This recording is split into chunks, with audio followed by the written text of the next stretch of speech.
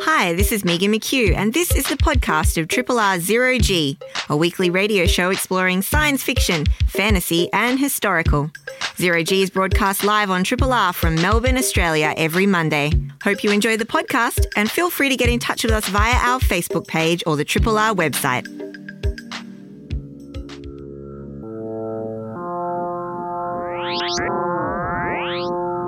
Zero G.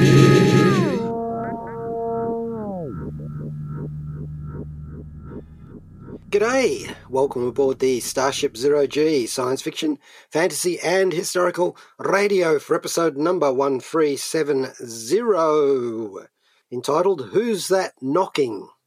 And our podcast title is Stringing the Pod. I am Rob Jan. And Megan McHugh. And we opened with a track there called The Forbidden Tower by Stephen Sondheim from the Into the Woods 2014 motion picture soundtrack album. And, of course, US-American composer and lyricist Stephen Sondheim has taken his last bow at the grand age of 91. Ugh. No longer with us, except forever with us on screen and stage and on record and CD and streaming. Yeah, so virtually here. I hadn't planned on doing a in memoriam on Sondheim today because it's a big topic genre-wise, and we will hold that for another day. But I didn't think we could start Zero G today without some track. And why did I choose The Forbidden Tower? Well, Yeah. I know why. You know why. There is a clock tower that appears in the television show, which is going to be one of our anchor points for today's show. Well, gosh, another Marvel series. Yes, and this one was a bit of a surprise. So we did our little Marvel kind of Disney Day wrap-up recently, and that reminded us that Hawkeye was on the way. He was stringing his bow, ready to leap onto our screens again, and that was, again, another surprise. Like, Eternals was hitting the cinemas, and Rob and I, you and I discussed how it kind of came out of the blue, that there's just suddenly all this content coming that we hadn't expected. So this was a welcome surprise. And yes, it is on Disney Plus, or has started streaming on Disney Plus now. So Rob and I have taken a peek at the first couple of episodes, and I think we'll try and avoid any there's nothing really big to spoil, but I think we'll maybe be a bit coy about some details. What do you think? Well, yeah, pretty much, except for a musical spoiler, which I cannot resist. Oh, I think that one, I saw something on our little track list, so I think that one is an okay spoiler to drop. So, yes, we are going to talk about the new Hawkeye series, which is on Disney+. It is the 5th show in their latest kind of bundle of Marvel TV shows that they're doing. So, of course, they had done previously a bunch of Marvel shows with Netflix, but it has since sort of been ironed out that those shows aren't necessarily going to be canon. That includes the things like Daredevil, Jessica Jones, Iron Fist, The Punisher, and who am I forgetting? The Defenders is actually like the aggregate series of those. Yes, of course. Yep. So we, Luke Cage. And so we've got this new suite of shows that have been showing on Disney+, WandaVision, Falcon and the Winter Soldier, Loki, What If, and now Hawkeye, which launched on the 24th of November. And so there'll be 6 episodes in total, and they did a nice drop of the first 2 episodes, and then they'll now be coming out weekly until just before Christmas. I can see why they did a nice little double episode drop, actually, because they go very nicely as a combo setup together. And I think we'll just cover those first couple today. It is set before Christmas too, so... Exactly. I think the timing has worked out perfectly. And if I know Marvel and Disney, that's definitely on purpose to get the vibes going. So created by Jonathan Igler He's the executive producer and writer for Hawkeye, who has brought it to the screen from its comic form. He's previously worked as a writer on shows like Mad Men, Masters of Sex, and he was a producer on the Netflix show Bridgerton, which was very popular. Oh. So we've also got Rhys Thomas, who heads up the directing team for this. He's worked on a lot of live comedy and comedy specials from what I can tell. And yeah, so I thought he's worked on SNL and things like that. And then we also have Christoph Beck doing the music for the Hawkeye TV series. He's also worked on Ant-Man and the Wasp, and the Pitch Perfect WandaVision, which I think we loved here on Zero G. And, of course, he was one of the alumni from Buffy the Vampire Slayer. Yes. Oh, yes, of course. So definitely got some good chops there. We have Jeremy Renner returning as Hawkeye / Clint Barton, and we also meet Kate Bishop, who familiar to many comic fans, but her first appearance in the MCU or the MCTVU, and she's played by Haley Steinfeld. And we also have a couple of other characters introduced, one that I'll call out to note. We've got Eleanor, Kate's mother, who is played by Vera Farmiga, who we've seen in plenty of great genre stuff before, like Bates Motel was a very good TV show that she was in, and she was also in the Annabelle films. Oh, yeah, the doll film. Yeah. Another creepy doll film. And one thing I did note at the opening credits of Hawkeye, they've really drawn the style straight from the comics that I recognized. The Marvel Now Hawkeye volumes, I think the first volume of that was My Life as a Weapon, and that's when we do follow a bit of Hawkeye and Kate Bishop, and that kind of signature style and the colors and so on has been kind of directly brought into the credit style of this TV show, which is, I think, a really nice touch and adds a nice way of including some backstory and a little bit of exposition as well in those credit sequences in a very classy way. Just to remind people where Hawkeye comes from in the comic book terms, well, okay, if you go back to the 1940s and 1941, so okay, you've got like the Adventures of Robin Hood in the 30s, the Errol Flynn movie. Mm-hmm. In the 1940s, you've got Green Arrow, who appeared in proto-DC comic book, and well predates Hawkeye, who did not appear in Marvel comics until 1964 in Tales of Suspense number 57, where, of course, he was an Iron Man villain. Oh, interesting. Okay. About the same time, not quite, but more or less the same time as Black Widow. Came in too. So their fates were inextricably linked in the comic books from then on. And he eventually went on to become an Avenger, not that much later in 1965. So one of the very early Avengers. So, you know, the familiar story arc of villain to hero. So let's do we want to have a track? I think we should have a track.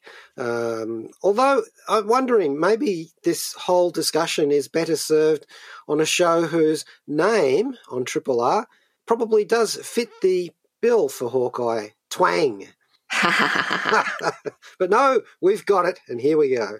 We've a track called Hawkeye, and found this online, and it's by a guy called Insane Ian.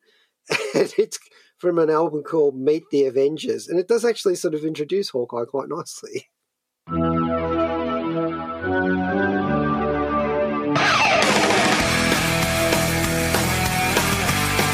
Hi, this is Joss Whedon, creator of Serenity, Buffy, and Angel. Welcome to New Melbourne, home of fish-based activities, Zero G, and Radio 3 Triple R FM. Triple R, it's independent radio, and it aims to misbehave.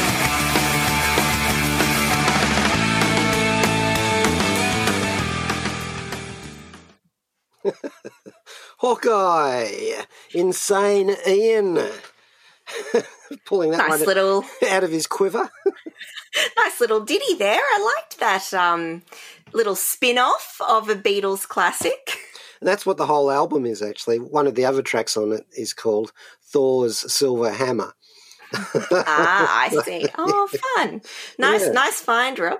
We are, of course, talking about Hawkeye, the new TV series that Marvel has dropped, and it is on Disney Plus now. There's a couple of episodes already out, and then it will be continuing weekly into December.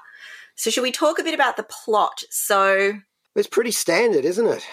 Yeah, so we've got curtains up, New York City. It's set 1 year after the events of Avengers Endgame. And it's an interesting piece. So we're introduced to Kate Bishop pretty quickly. And she is, for all intents and purposes, a 22-year-old who right away is set up beautifully as a very headstrong young woman. And she has memories of the events that happened in New York with the Avengers when she was a lot younger, and it's kind of helped shape her interests, let's say.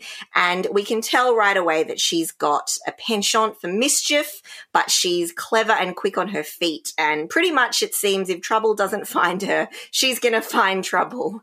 But she's very, very likable as well. So I think that's really nice tone set by Hailee Steinfeld as the actress there.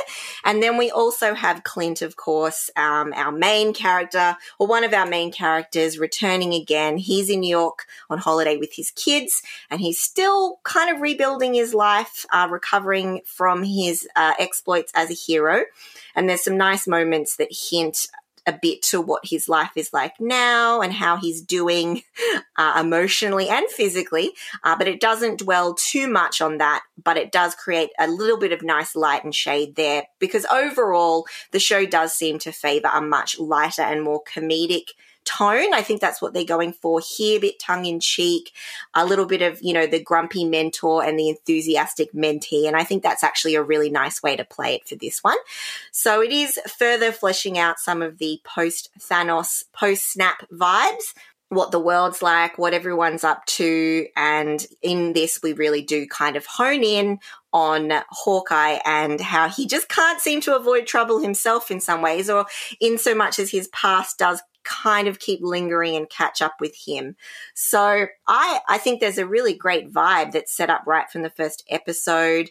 A different kind of energy and genre again to what we've seen in some of the other Marvel series. So it's both this origin story for Kate, and we're revisiting our established Hawkeye character as well, but we have some of the grimy city street gang crime set up as well, and mixed with a bit of a kind of an affluent, rich New York City with the Christmas as the backdrop. So it's this quaint murder mystery in the city vibe, like people running around getting into trouble, a bit of a return to New York City, which I really liked because that's an element of some of the other earlier shows we kind of mentioned before that I enjoyed that, the New York backdrop, the city backdrop. And so we're kind of back there now. And Christmas, I think the Christmas backdrop is perfect as well, because I'm hoping it's going to be quite aesthetic and cheesy, and they'll continue to capitalize on that as the show goes on. So that's kind of our plot setup. Did you want to add anything to that, Rob?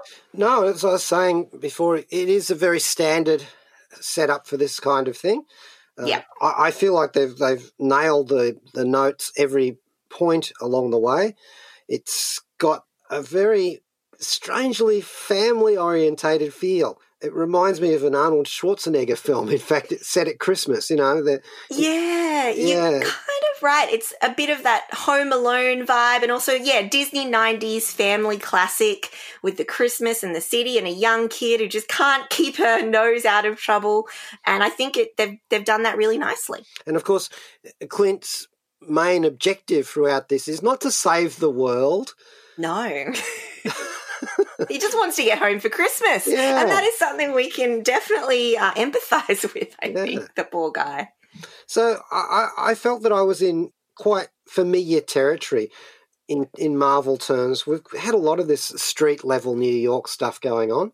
Yes. And this feels almost like a seamless pickup of the Netflix series, really, that kind of treading those same streets, except this one's way lighter than any of those ones. Yeah, I think that's an important distinction. Like I said, I really like that we're returning to New York City. We're talking a little bit of, that street level energy. But whereas Jessica Jones and some of the others did kind of tinker with some heavier themes and do it beautifully. I think this is firmly in let's keep it light, let's keep it fun mindset. Unfortunately, the Christmas theme doesn't lend itself to the glorious musical palettes that they had on Netflix series. So in this case, there's basically a lot of Christmas songs in the background playing. And that's all right because that's where we are, you know. At any rate, I did enjoy it. I'm sitting there watching it thinking, this is so much fun. Yeah. Yeah, I think it's a really nice commentary on, like, as well as our plot, which is kind of a pretty paint-by-numbers plot so far, it does provide a little bit of nice commentary on Hawkeye's place in the Avengers, his place as a hero and in the public eye, and then also his role as he just wants to be a family man. And just like with WandaVision and the other shows, like Loki, Falcon, Winter Soldier, it's a really wonderful realization of a side character, quote unquote, story, but which gives them their due and a chance to really shine on their own and explore character ideas and depth about those things that never have enough space to breathe in the films. So, you know, whether we dabbled a bit of like, oh, Hawkeye has a secret family and, you know, oh, he's the heart and, you know, blah, blah, blah. This is actually where we can explore some of those themes where he's just kind of this grumpy, tired superhero who's just trying to have a bit of a normal life and then, crosses paths. Fate has other things in store with this enthusiastic young upstart. And I think a show like this is going to hinge around the rapport and the chemistry of those two leads. And I personally found that it was great. I think she's super watchable, really good comic timing, and they just have a lovely rapport. I think, you know, that old grumpy guy and the young, you know, just wide-eyed ingenue, it works, I think. It's been done many times, but I think they've done it well so far from what I can tell. There are some nuances to this that I really appreciated.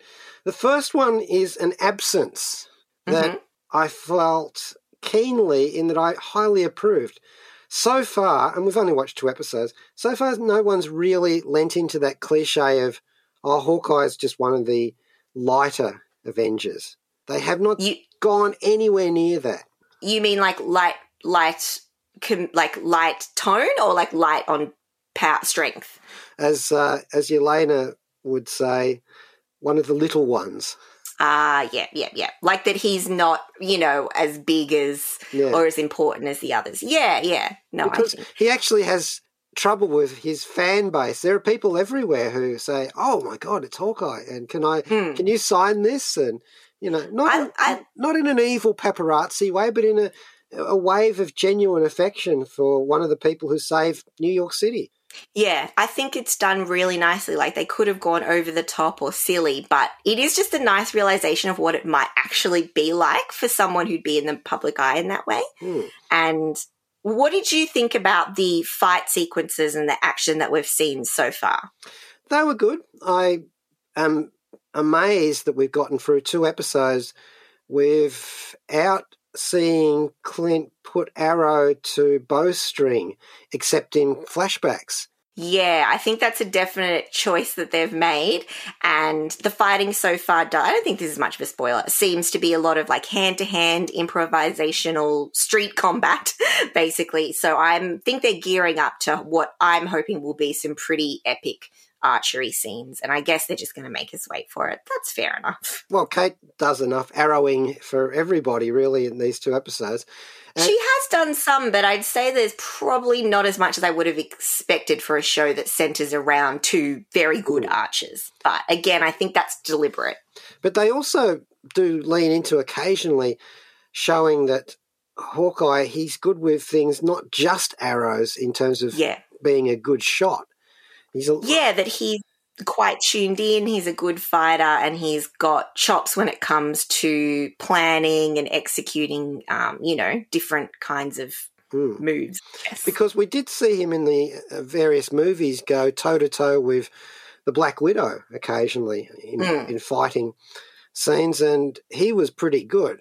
Yeah, he's not just a bow and arrow guy, that's for sure. And I think they're building Kate up to be similar. We see a bit of evidence of her chops as well. And she's certainly been working hard to be, a bit of a weapon herself.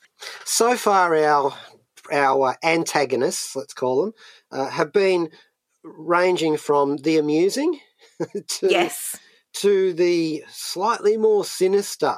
And you wonder who they are. And look, comic fans will already know from the last names and the fixation upon certain weapons. Gotcha. Who some of the villains are. Mm-hmm. And that's all to the good. And you will also note that there are other people coming in. You'll probably have heard about it anyway. I think we spoiled it last week to tie this in with the Black Widow movie. So, this is all to the good. I think I'm going to enjoy seeing these characters again in this situation. And, down to the little things like they got the same actors who played Barton's kids and his wife to reprise their role. Yeah. Why wouldn't they? Yeah, I really liked that touch that it makes sense that it's the same actors. I really like that. I think that Linda Cardellini, who plays his wife and has done so in the movies as well, I love their chemistry and dynamic. I love that she's just kind of like, yep, I got you. I understand that you also have these superhero things that you do and I support you. I like that, and I like that they've treated it like that as well and continued that nice family. Why give him family drama if you don't have to? I would have been very mad if they invented some, well, look, the series ain't over yet, but if they invented some family drama or something like that. So I personally, same. I mean, I'm ready for Clint to have his day in the sun. I'm super happy that they're making this. It seems like they're going to do some great storylines. I think Kate being played well and being super watchable was really important for me because it seems obviously they're building her up and introducing her character. And I think Hailee Steinfeld is really great choice and does a really great job so far and is funny and works really well with Renner's kind of, okay, I'm just going to get this done this one last time. Yeah. I love that he's battered and lumpen. No, that's the wrong word. that's insulting him. No, lumpy, basically. He's human, same as the touches we liked in Black Widow that showed that they're not bouncing back. They're not getting any younger and they're going through some pretty hardcore injuries and getting tossed around. So. Do you notice that both Natasha and Clint are both really, really well practiced at first aid? Yeah, exactly. It's like you've got to be. It just... it's not like Thor or Wolverine with a healing factor or, Tony with armor and stuff. It's just, they just got to look after themselves constantly. They're out there. I do want to note the presence of two fine actors there, Tony Dalton and Simon Callow, both of who have quite a bit of history in in movies and television. Simon Callow in particular because he is the older actor, so he's done a lot more. And these appear as part of a family, the Duquesne family, who seem to like naming themselves their children after themselves. So it's like just the second, the third, right. Empire in Foundation, and they actually bring a lot of style to this show, especially given the fact that they're playing wealthy people in any way. But I'm looking forward to seeing how that all works out.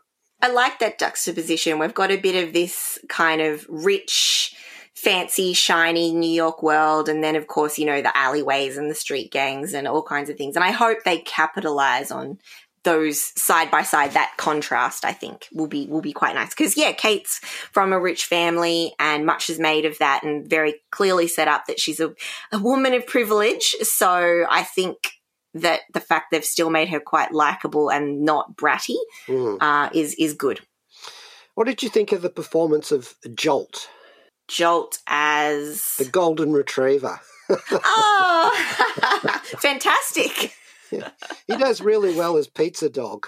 Yes. No, I love dog inclusion in any TV show. So even though it's always ridiculous, like, the dog just appears in an unlikely spot or manages to flee some unlikely situation, but I like the addition of another sidekick for sure. Yes, it's sad when dogs have to flee. I'd much rather see them heroically make the collar. Anyway, we will have something ridiculous here. Now, the soundtrack album hasn't quite dropped as we go to air, which is unusual because usually they've got so many of these things ready to go. And they're ready to reel in that cash, but yeah. But they do have a single. Oh. And this is Save the City. Now, this is a musical spoiler. There is an in-house musical that people go to see. And as we're talking about the little things in the Marvel Universe, well, the Battle of New York had massive consequences for the city itself. Battle of New York. That's what I was trying to think of before, but yes. And not only that, the snap and the consequences of that as well, and the reversal. So, yeah, it's only natural that they would put together musicals about the Avengers and their adventures. And this is from Rogers, the musical. This is Cory Doctorow, author of Little Brother, Information Doesn't Want to Be Free, and the forthcoming novel Walkaway, and you are listening to Zero G on 3RRR. Well, I'd certainly leave the theatre humming that, wouldn't you? Yeah, it's very musical theatre, I think deliberately so. Save the City from the Hawkeye television series with Adam Pascal, Ty Taylor, Rory Donovan, Derek Klina, Bonnie Milligan, Christopher Sieber, and Shayna Steele playing the Avengers there.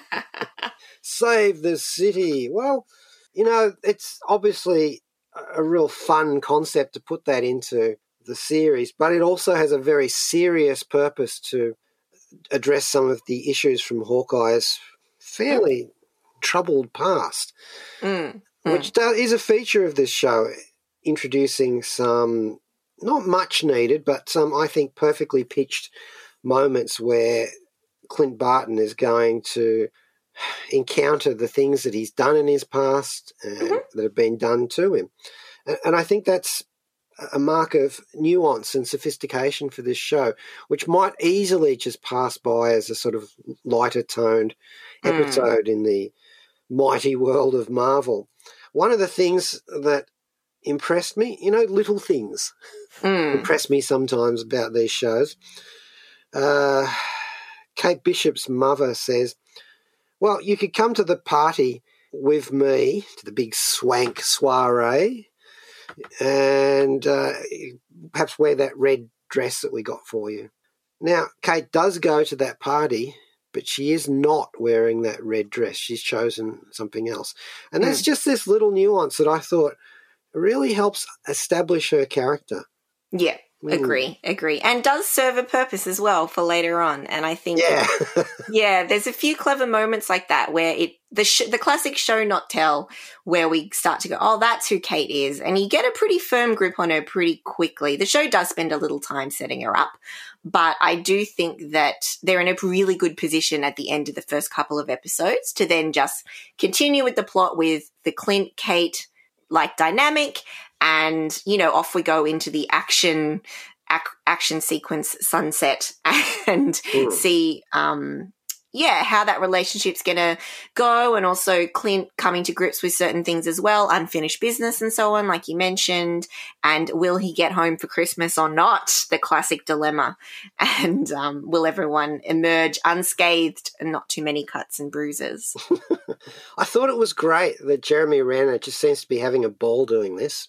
And there's definitely some comedic scenes that are intentionally silly to really lean into making him, very tongue-in-cheek. And I think that everybody's enjoying their time on this show. So I thought so far I like what I'm seeing. I think the stakes don't feel particularly high. It doesn't feel broody or dark. I do enjoy when Marvel goes that route, but it is kind of nice that they're doing something lighter. And I want to see what this duo can do, and hopefully hijinks ensue. The one thing I would say is I think Vera Farmiga is a great actress. She hasn't had much to do here, so I wonder if maybe she'll come to fruition a bit more later in the series. I mean, you know, you don't need Vera Farmiga to play an uptight mother like you can have. So I'm hoping they'll give her a bit more to work with because I think I really like everything she's in. So we'll see. What I like about Jeremy Renner is he's actually a bit of a comedian, really, when you think about it. I've seen him in a number of roles now, and he does bring a certain sort of laconic, laid-back humour to things that is actually underplayed a bit. And you're watching him going, hey, that's actually kind of funny. I enjoyed that performance. His character there is not as grim, even if he is in Hansel and Gretel Witch Hunters. Oh, I actually really enjoyed that. I know it's a terrible movie, but I really liked that film. Oh, it's fun. It is fun. And it doesn't have an ex-man in it, or an ex-woman, actually? Yeah, it has Famke Janssen, who is Jean Grey. She's in that, yeah. Yeah. Oh, well, Hawkeye. I cannot but recommend it. I mean, it'll make sense to you if you have seen other Marvel products, and if you haven't, then... I mean, I think you could probably still enjoy it, to be honest. I mean, it depends on where they go with it, but if you like Christmassy stuff set in New York that's maybe got like a little bit of action plot, give it a go. So yeah, Hawkeye, Disney Plus, a couple of episodes already out, so you can easily catch up, and then it'll be released weekly. So yeah, yet another Marvel thing on the table to dig into. As we found out last week when we played Jeremy Renner singing House of the Rising Sun, we will know that he has a good set of pipes on him as well. So he could sing the enemy to death. And here he is singing a song called Nomad, and it's a single. So, pop that one out all by himself as a celebrity singer. And I kind of enjoyed the idea of this because it does sort of capture the idea of Hawkeye post-first Thanos snap, wandering around revengeful and embittered as the character of Ronan. But it also makes me laugh because Nomad was the alter ego of Steve Rogers when he became disillusioned with Captain America and went off on his own for a while. So here we go, Nomad by Jeremy Renner. Hi, this is Jim Beaver. I play Bobby Singer on the TV series Supernatural, and you're listening to 3RRR FM 0G, you idiots. Groovy. Yeah, I like that. Yeah, Jeremy Renner really got some pipes doing Nomad. Most singular. All right, so another television show I have been watching on Apple TV Plus, came out in late October, is Invasion, and that's one of those weekly dropping ones, but since you've got a few weeks since it started, then you'll have a few to catch up with if you so choose to watch it. It's an American, which is to say US American science fiction TV series. Simon Kinberg and David Weil are the creators of it. Kinberg we know from working on the X-Men films and other films like Mr. and Mrs. Smith, the Brad Pitt one. Angelina Jolie, the infamous film where they met. As well as the Sherlock Holmes movies. And he's also worked on The Martian and all sorts of things. He made his directorial debut, oh dear, on the 2019 X-Men film Dark Phoenix from a script that he also wrote. Oh, yeah, that was a bit of a turkey from memory. Yes, not exactly a pre-fried Phoenix, but anyway, David Weil is a writer and producer, and we know him from a couple of other shows like Solos and Hunters. And this kind of is a different kind of thing for him, being a science fiction series, but it is what it says on the tin, Invasion. And yeah, it's aliens, go figure. We're in well-explored territory here.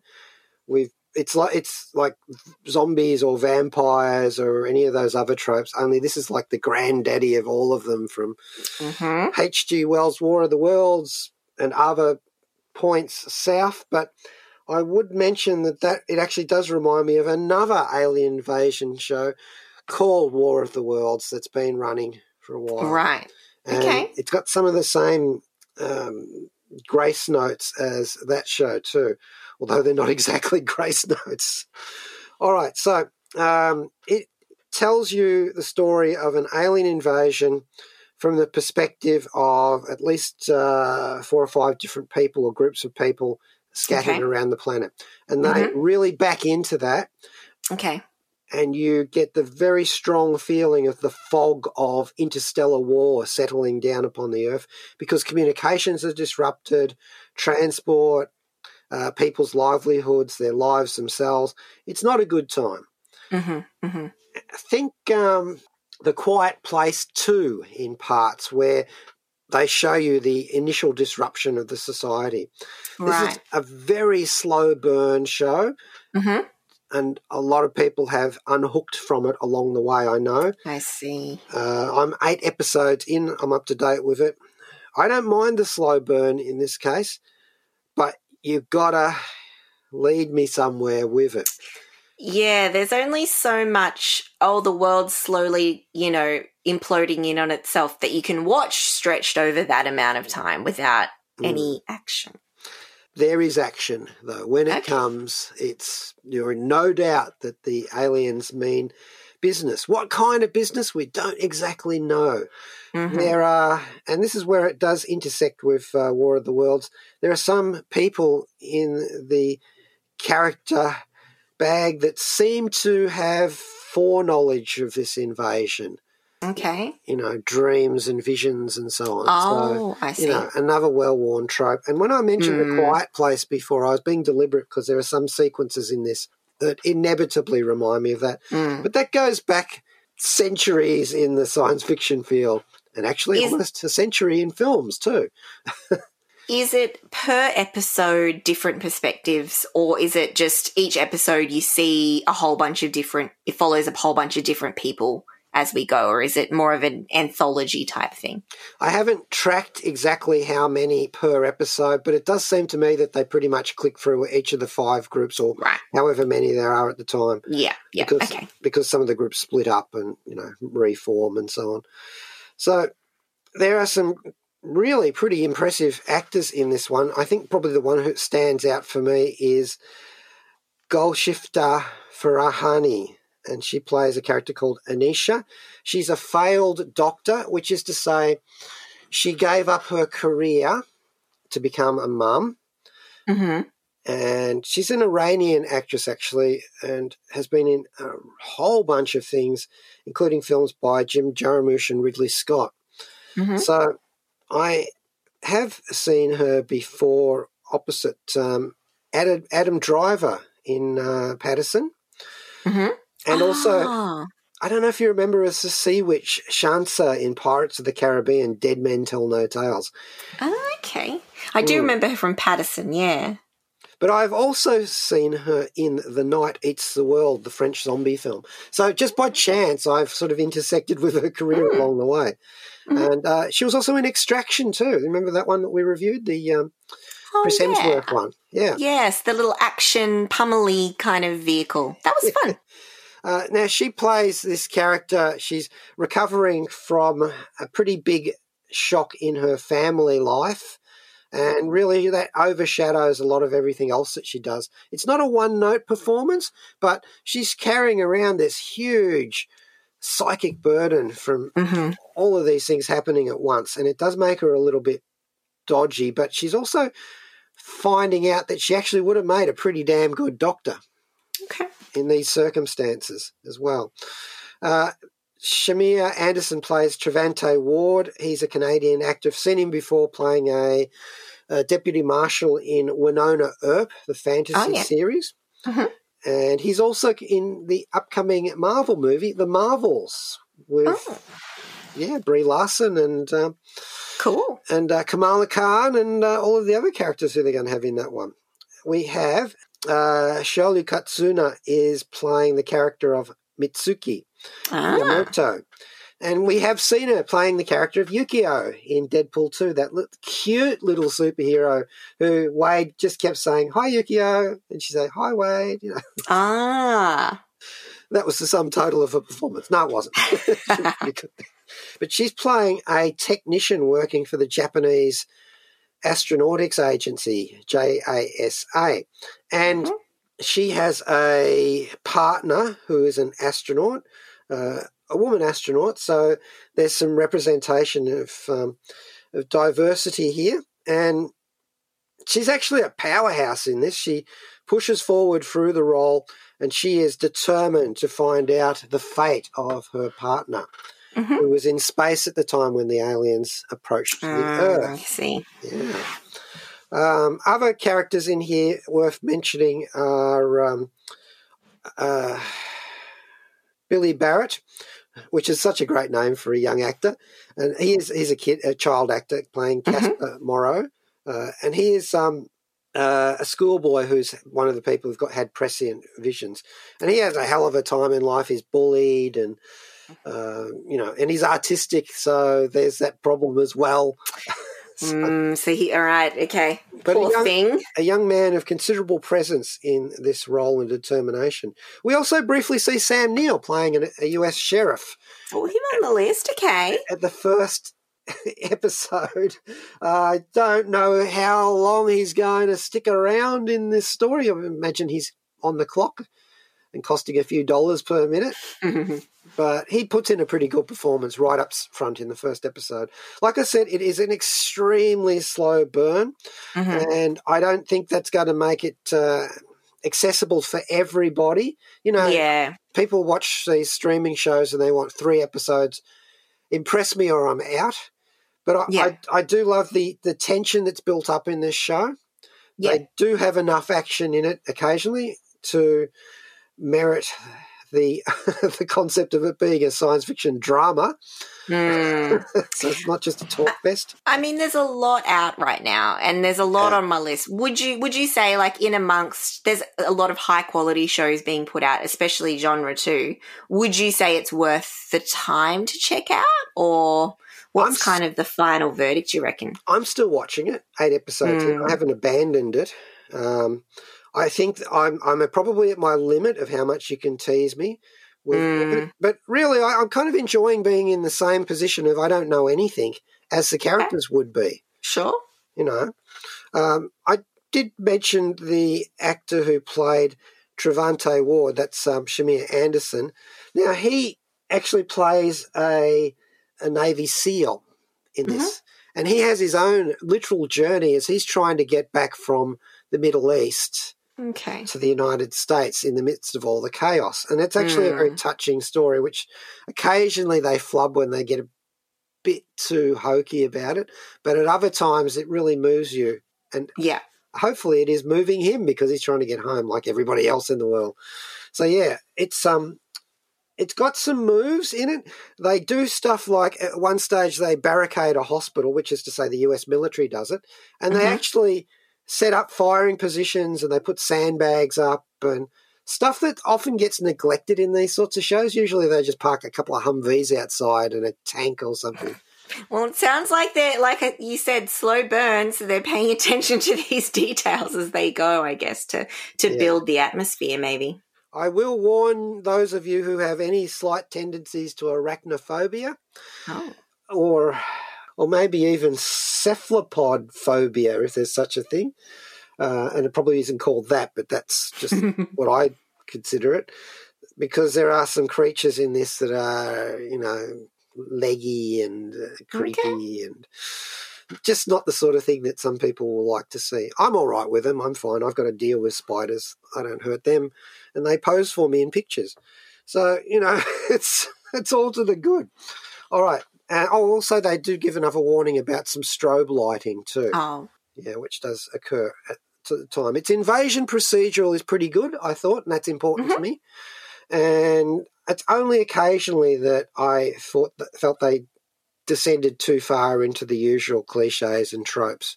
It's quite watchable, I thought, Invasion. But again, I will say if it is too slow for you, well, then it is too slow for you. I want to know what's going to happen. And it's on Apple TV Plus, you said? It is, yes. Great. All right, well, that's about it for Zero G for today. And we will go out with a track which is from our David Bowie selection for today. And since we talked about a superhero, this is Heroes, featuring Nicole Atkins, and it's from Scott Bradley's Postmodern Jukebox, their album PMJ and Chill. I've actually seen these guys in concert. Oh, nice. And they're pretty good. Now, thank you to Megan. Thank you, Rob. Thank you to Kayla Larson, our podcaster. And thank you to Joe Brunetti, coming up next with Astral Glamour. G'day, this is Rob Jan. Thanks for listening to the podcast of Triple R's Zero G, a weekly radio show exploring science fiction, fantasy and historical. Zero G is broadcast live on Triple R from Melbourne, Australia every Monday. Hope you enjoy the podcast and feel free to get in touch with us via our Facebook page or the Triple R website.